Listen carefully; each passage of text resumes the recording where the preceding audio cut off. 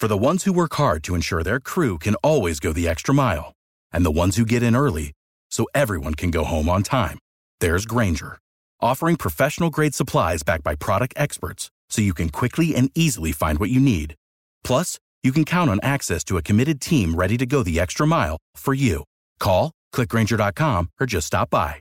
Grainger, for the ones who get it done.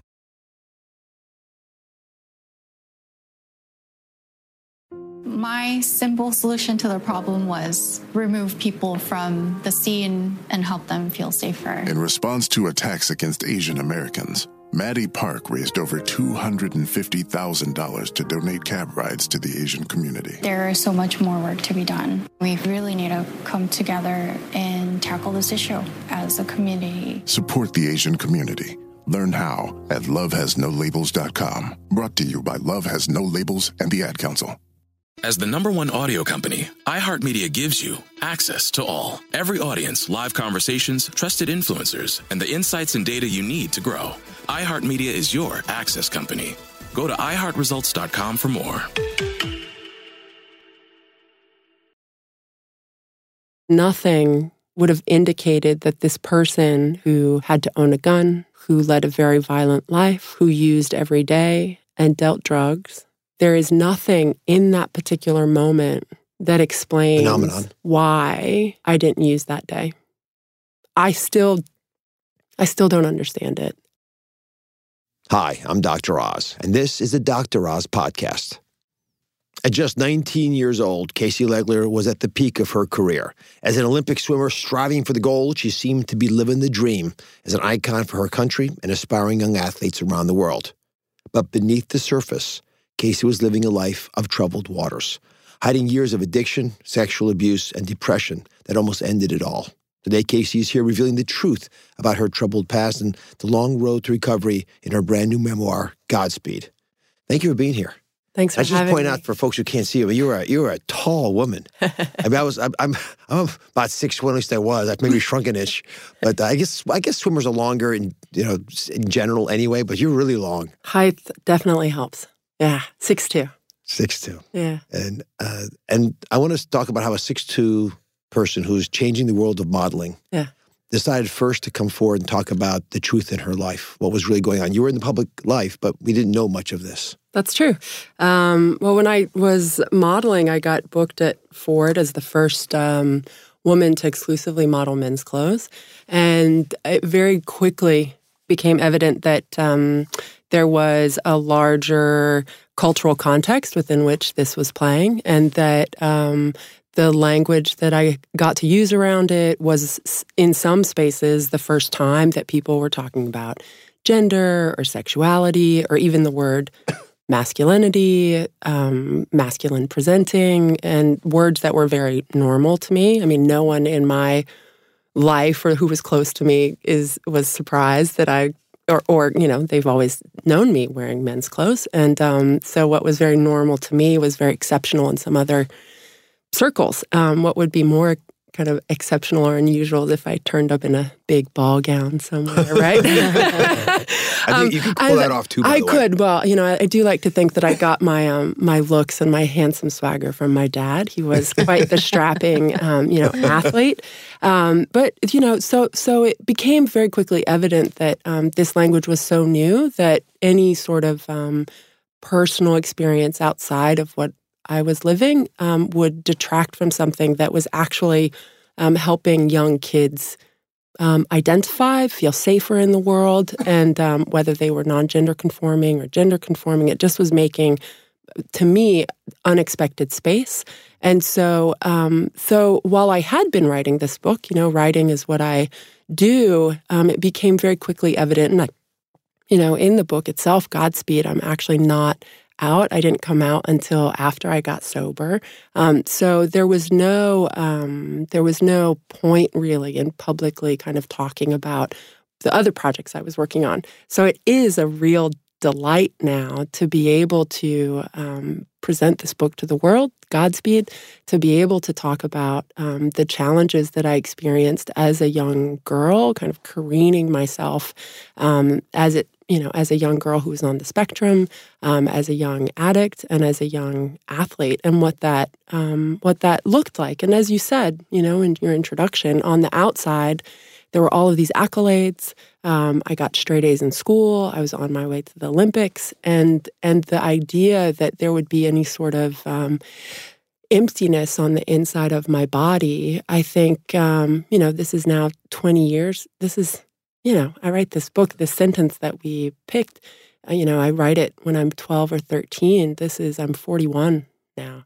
And that landscape around autism, around addiction was totally different. This is, the early 90s that we're talking about. So let's unwrap this. Let's go back to 1996. Yep. It's the Summer Olympics in Atlanta. That's right. You're competing. I am. What happens? So, let's see, how old was I in 1996? I would have been just turned 18. At this point, I've been drinking, in the same way that my teammates are drinking. I started drinking when I was 12.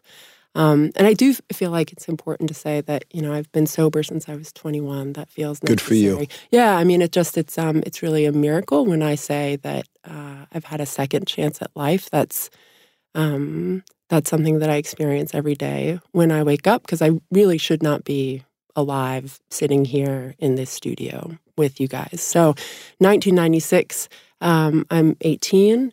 And I've been training for the Olympics, since I was 12. And the thing that happened for me as an athlete is we, would train hard and party hard. So the drinking was just an integral part of my swimming, which seems like an unusual thing to say, but that was the truth. And the coaches were okay with that? I don't know that the coaches... I don't know that the coaches were necessarily fully aware or wanted to have any sort of acceptance. At the time, and I talk about it in Godspeed, the thing I couldn't reconcile was that it seemed so evident that there were all of these young people around me experiencing varying levels of distress, as I was, from eating disorders to rape to abuse to drug addiction.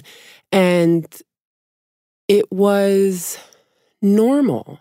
And I suppose one of the reasons for this book is to bring what was normalized out of the darkness and into the light, and say that it shouldn't have been happening. But what happened at age 12 that got you drinking? Was just you were first exposed at that age? Was there any... No, so 12 in France, there is no drinking age, so I don't think it's that uncommon for young people to start drinking. 12 is extraordinarily young, though, even unusual in France. So at 12, I've been living 12 years in a young autistic girl's mind, so assaulted every day by light and sound. The symptoms of being on the spectrum are much more acute when you're younger. You don't have as many coping strategies. And this is, again, I was born in 1977. So I've lived 12 years through the 80s, and there was very little language around young girls on the spectrum. Most of us still go undiagnosed because we organize ourselves differently. So what it means for me to be on the spectrum is I recognize patterns. I am, really good with languages, but I am, very sensitive to light. I'm very sensitive to sound in a way that just has to do with my brain geography. Like I have broader highways than what is called a neurotypical, meaning that like your highways hold, like a normal 6-lane highway where light and sound kind of travels back and forth. Mine is like miles wide, not just like daily assault of light and sound. So the irony is that when I had my first drink, it was the thing that saved my life because it made everything go away.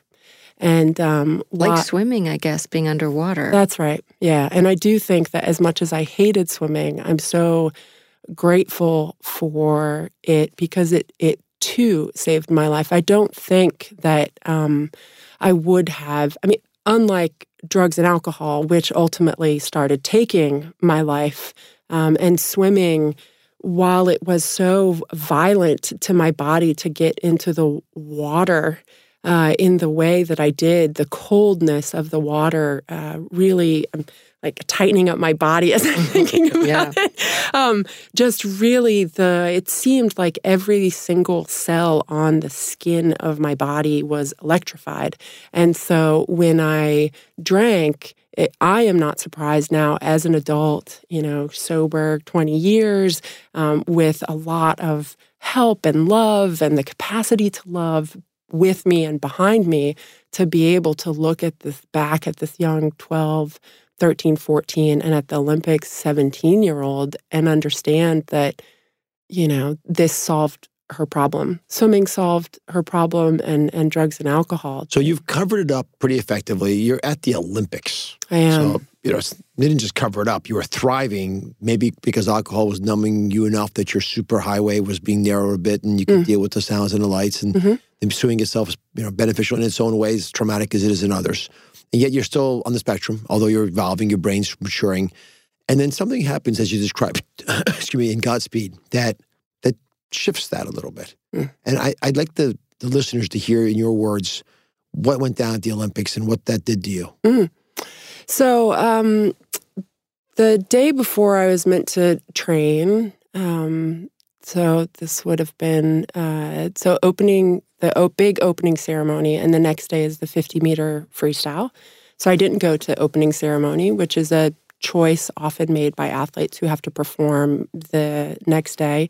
And I guess the other thing I want to tell your listeners is that, I've been training up to this point for 6 years to have the Olympics be a very normal experience. That's what you're trained to do. You, every day, by the time you start understanding that you are going to go to big international meets, you're doing a lot of visualization, your training gets more and more specific. In my case, it became more and more isolated. It was just me and my coach. And so you arrive at the Olympics, you're basically a thoroughbred that has been trained to within the limits of what the body is capable of. And I hold such admiration for athletes now today. And it requires an intensity of the mind and focus that is unbelievable. Again, kind of as an adult, I look at that and the idea that a young 16-year-old would be able to kind of harness all of that energy and become so laser focused in the mind feels extraordinary. And what normal protocol is the day before your race, you do a practice run of your race. So you are at your best. You are pure, your body's ready to rock and roll. Gold. And, I get in, shake off my arms, which I always did, kneel down, put the water up onto my body, and they have a lane that's set aside during this practice session where you do these practice runs. So I was a very noticeable athlete. I'd shaved my head. I'm also, as you said, I'm 6'2". I weighed like 220 pounds. My body is just a machine, a gorgeous, beautiful, strong machine. And I get up on the starting block and I do my race and I break the world record. The whole pool deck stops. All of the coaches, because all of the other coaches are watching to see what the other swimmers are doing. And my coach is so pleased. And the only thing I can do is just sink down to the bottom of the pool and watch the water create more and more distance between me and the sound and the shimmers of the light.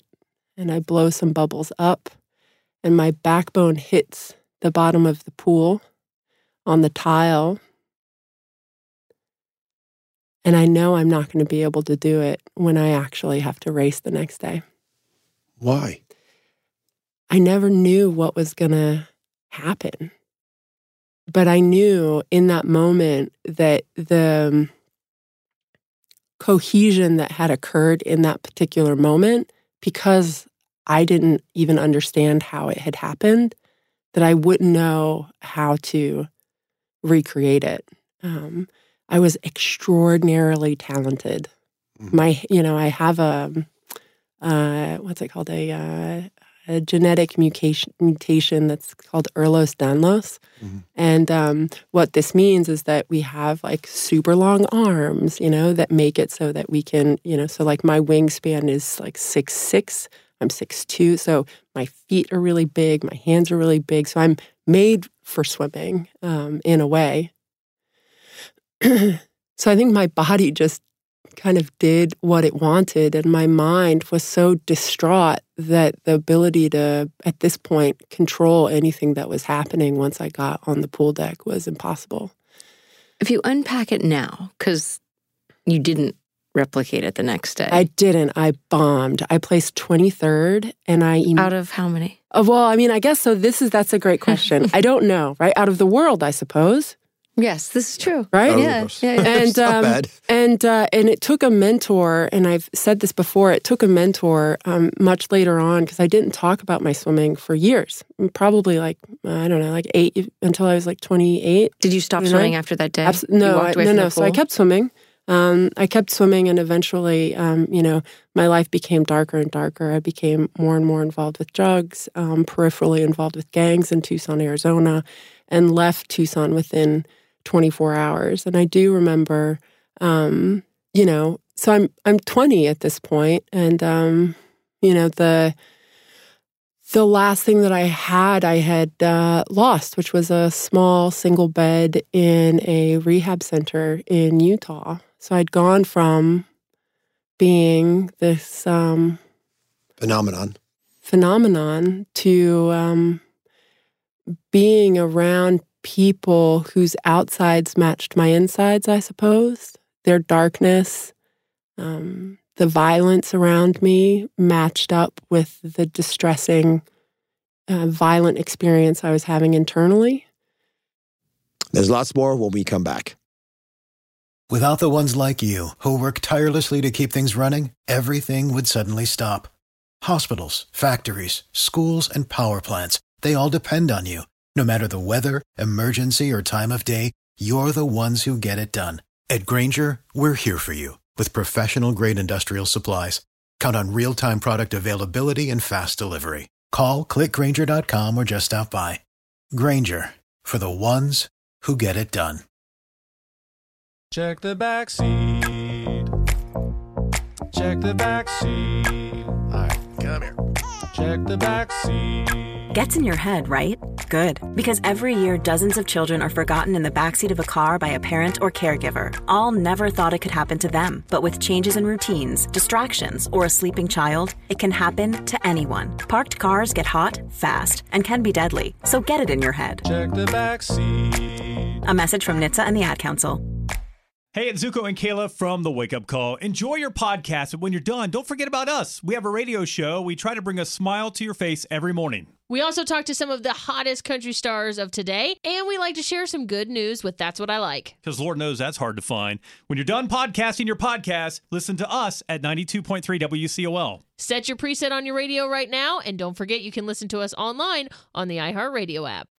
If you look back, your subconscious created that moment of failure, right? Because I think you must have felt so that there was something incongruous in the success when you didn't feel like when your internal life was so chaotic. I think incongruent is a great word, and even one that wasn't even just an experience that I had as a swimmer, but I had it as a young person walking around in the world. Swimming was the biggest, I suppose, illustrator of the contrast between the focus that the adults around me had on this swimming career, and yet there seemed in my mind to be so many more important things happening in the world. And I acutely remember in 1992, it was the first time I went to the European Junior Olympics, and my coaches were so focused and so excited about the swimming And 8 hours away, there was the war in Sarajevo happening. So in my mind, that we would have such a focus on this thing that to me seemed quite meaningless while there were all of these tragedies happening in the world, which, is not unusual for someone who's on the spectrum, really. So you left me in the air on what happened with you. You said years later a mentor taught you how to... So a mentor actually just said to me, because, I didn't talk about the Olympics for a really long time, and I didn't talk about the fact that I was a swimmer, and a mentor, and if I did, I would say I had been an accidental athlete. And eventually she became so tired. This is the same mentor who helped me go back to school because I dropped out of college. And I ended up finishing university at Smith College and graduated cum laude. I feel so grateful for that. Sure, it's a good school. Yeah, it's a great school. And they were really wonderful. And I was an Ada Comstock scholar. And I didn't have to swim at all. I just got to study, which was lovely. And anyway, the same mentor who helped me get back to school also said to me, she's finally just so exhausted by me, saying I'd been an accidental athlete. And she's like, listen, Casey, I don't know how to tell you this, but there's nothing accidental about going to the Olympics. And she was the one who helped me understand the kind of really beautiful traits that I had gotten out of my swimming career, which are the ability to focus, the ability to be kind, because I think that that was something that I really struggled with in my swimming, was just understanding how my other teammates were working, which is, pretty basic for someone who's on the spectrum. But to grow up and have the ability to connect with other people and be gentle and kind and extend and reach across and offer them ramps to reaching back across to me so that relationships can happen in that way. But she was the one who said, you show up on time now. You have the ability to, if you put your mind to it, do phenomenal things. You hated swimming and you went to the Olympics. And so imagine, and this is a gem that she gave me and something that I hope this book holds for those who read it, is this idea that, when we're able to do something that makes our heart sing, then the universe opens up. And so to have the ability now to spend so much time writing, to be able to work in the restaurant that I love, to be married and be able to create stories that are helpful to others feels like such a privilege. How'd you get here? I mean, I took the L train. I took the A. That's right. The short walk from the corner. Short walk from. So you mentioned you got sober at age 21. I did, yeah. So, 3 days before I turned 21 was the last day. I could read. It's a very short passage please in there. Read it, yes. It's the last little bit. I'm just opening it up. I guess want the audience to understand the epiphany that it led you to change what was a destructive cycle. Because that doesn't happen all the time.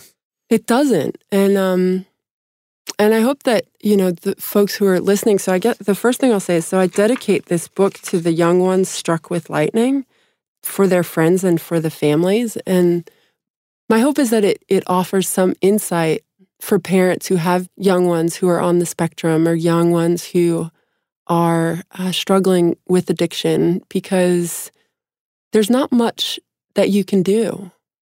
There's not much that you can do. You can put your oxygen mask on first, and then put kind of like bumpers along the way. But it's a miracle, like I said, that I'm alive. And this particular moment, I'll read it, still seems quite inexplicable to me. But I've just been kicked out of rehab, and I have, like I said, lost the last thing that I have, which is this small bed in this rehab center in Utah. My roommate at the time, just to give your listeners an idea of the folks I ended up with, my roommate at the time was in there on 10 counts of attempted murder. Oh my goodness. Yeah, so I ended up leading a very violent life at the end. I wasn't in college. I dealt drugs and did a lot of them. And in my mind, that was fine. I had arrived to a place where I didn't care. I didn't care that I didn't care. And if anyone around me had issue, then that was their problem, not mine. So I had turned into this person that was, selfish, self-centered to the extreme. And so I have left Tucson, and I've now gotten, kicked out of rehab, and there's someone who has driven me halfway to meet my uncle in the desert. And this was the end of the world, with red dust watching us, and it took us another 30 minutes to get to my uncle. The sky opened above me, and I leaned in toward the dashboard as we got closer, and I watched it through the windshield. We pulled up and got out. There wasn't anything or anyone else for miles. Somewhere in between Utah and Nevada, the sky and the road stretched out, and Uncle Bruce and the dude shook hands and hugged without a word. I got in Uncle Bruce's car and looked straight ahead at nothing, clicking the door closed behind me. The seat burned the back of my thighs while I waited for my uncle, and the sky screamed white midday desert sun on me through the windshield like it used to in Tucson, and I felt nothing and heard nothing, and I bowed my head alone in there, and I heard a faraway rumble, and the sound of the Spirit of God slowly moved out from the void, and the darkness of the deep shifted out from the waters of the Atlantic and across the oceans, over the plains and this desert. It rose until the wide hand of God said, "Let there be light now on this creature. Let there be light." And I did not lift my head, and there was. This book is so dark. It's so intense. I got quite emotional as I was reading it. And the reason that the book ends here is that there is nothing in the world around me or the people around me at the time that would have indicated that this person who had become someone who had to own a gun, who led a very violent life, who used every day and dealt drugs, would on this day not. There are a lot of things that I did afterwards, like I got a lot of help. I got a lot of professional help. I got a lot of help from people who loved me. There are a lot of other resources out there for anyone who is struggling that range from 12-step programs to therapy to professional help in other matters to hospitalizations in some cases. I don't hold the corner on how it went down for me because what worked for me might not work for the person next to me.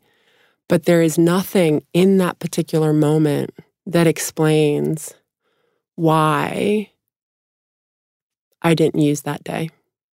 I still don't understand it. And I bow in gratitude for it. And some people call that, in this particular moment, some people call it the universe, some people call it energy, some people call it God. I don't really know what I call it. That was how I chose to write it. But the point is that there's no human power who could have intervened for me. And it took that moment. We've got some more questions after the break.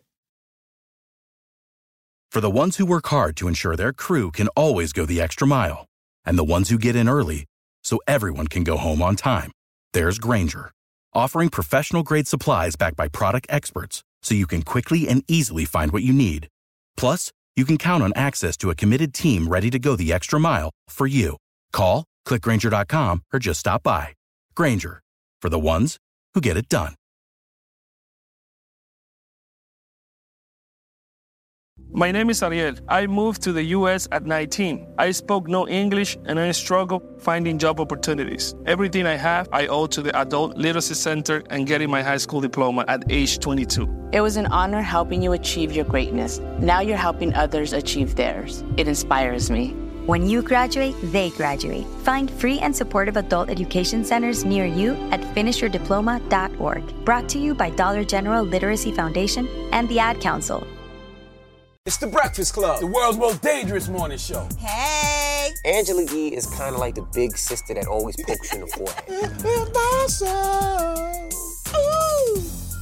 That's not how it goes? That's not how anything goes. Yemi's really like a robot. One of the best DJs ever. Believe that. Charlamagne is the wild card. And I'm about to give somebody the credit they deserve for being stupid. I know that's right.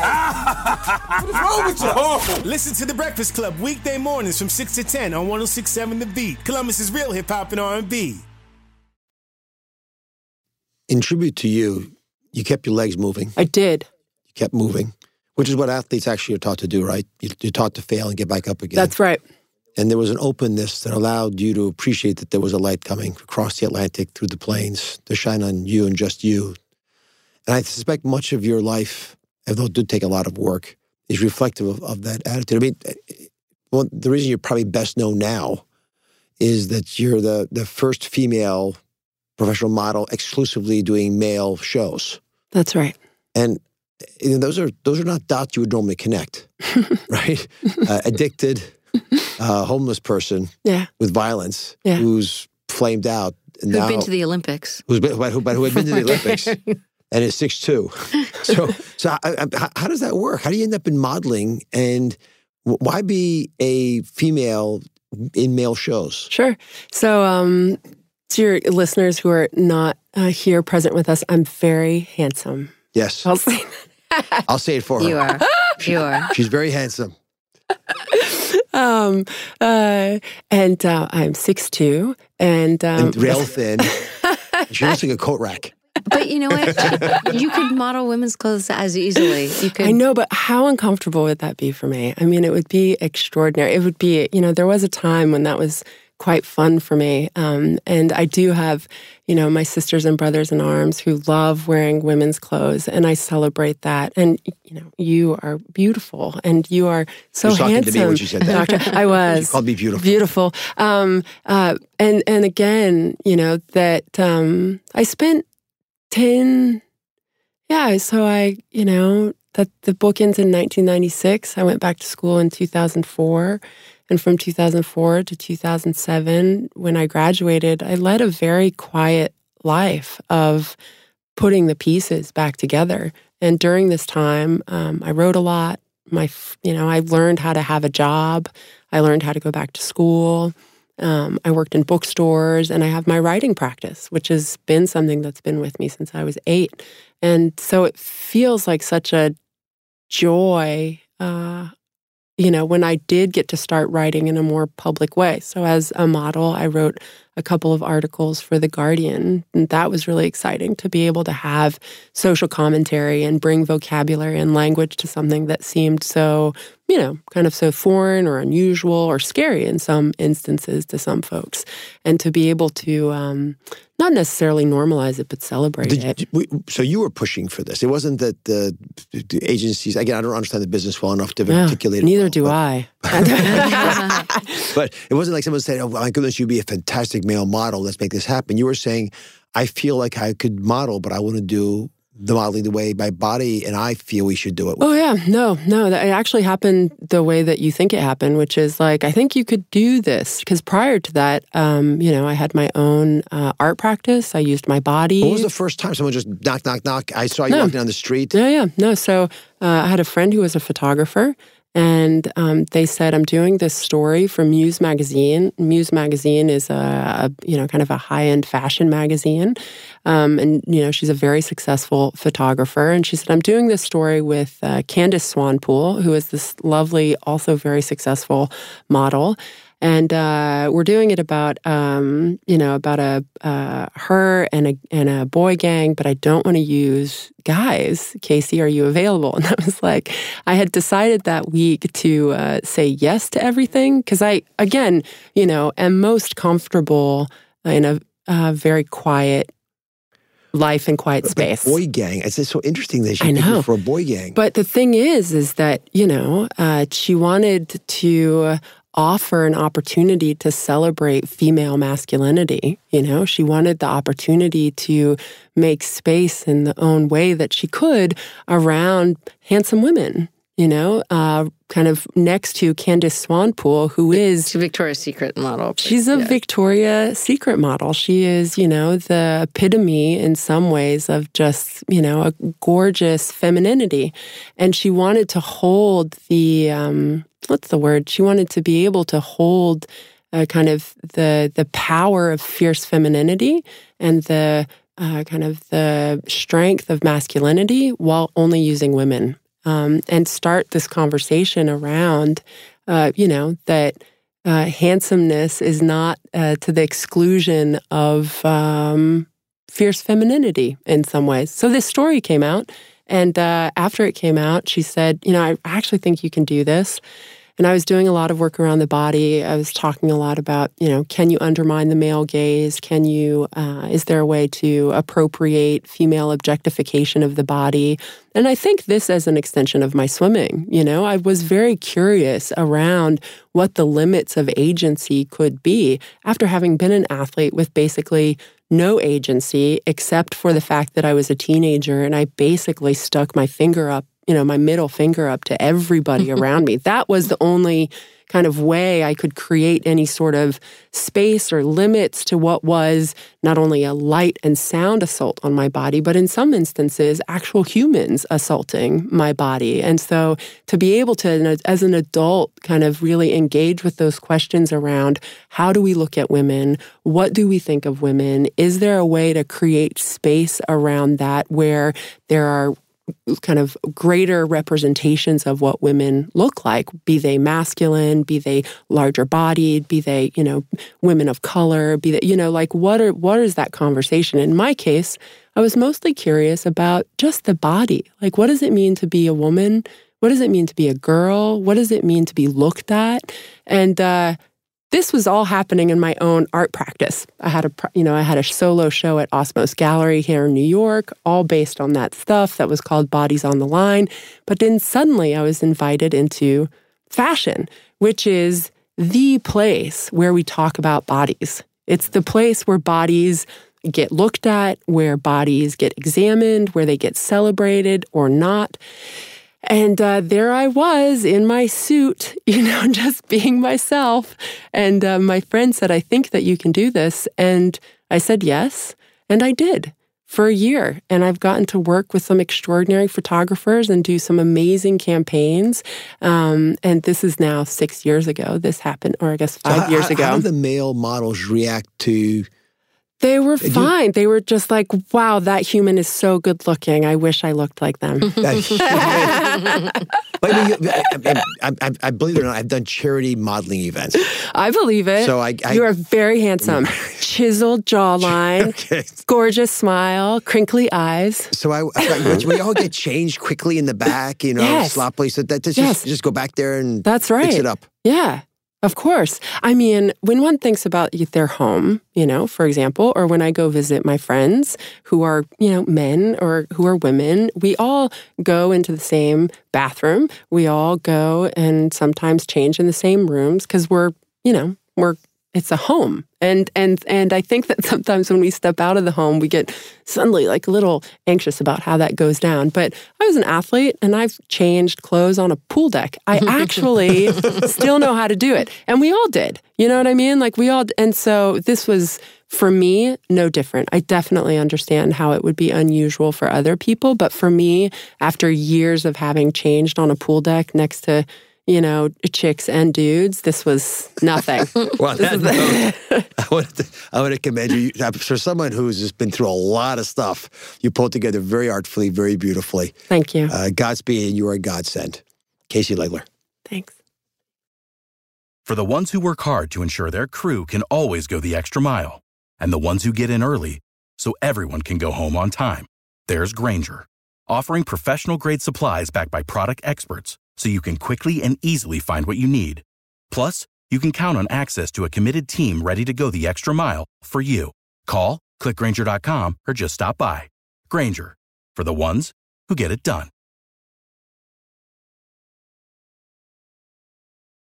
My name is Ariel. I moved to the U.S. at 19. I spoke no English and I struggled finding job opportunities. Everything I have, I owe to the Adult Literacy Center and getting my high school diploma at age 22. It was an honor helping you achieve your greatness. Now you're helping others achieve theirs. It inspires me.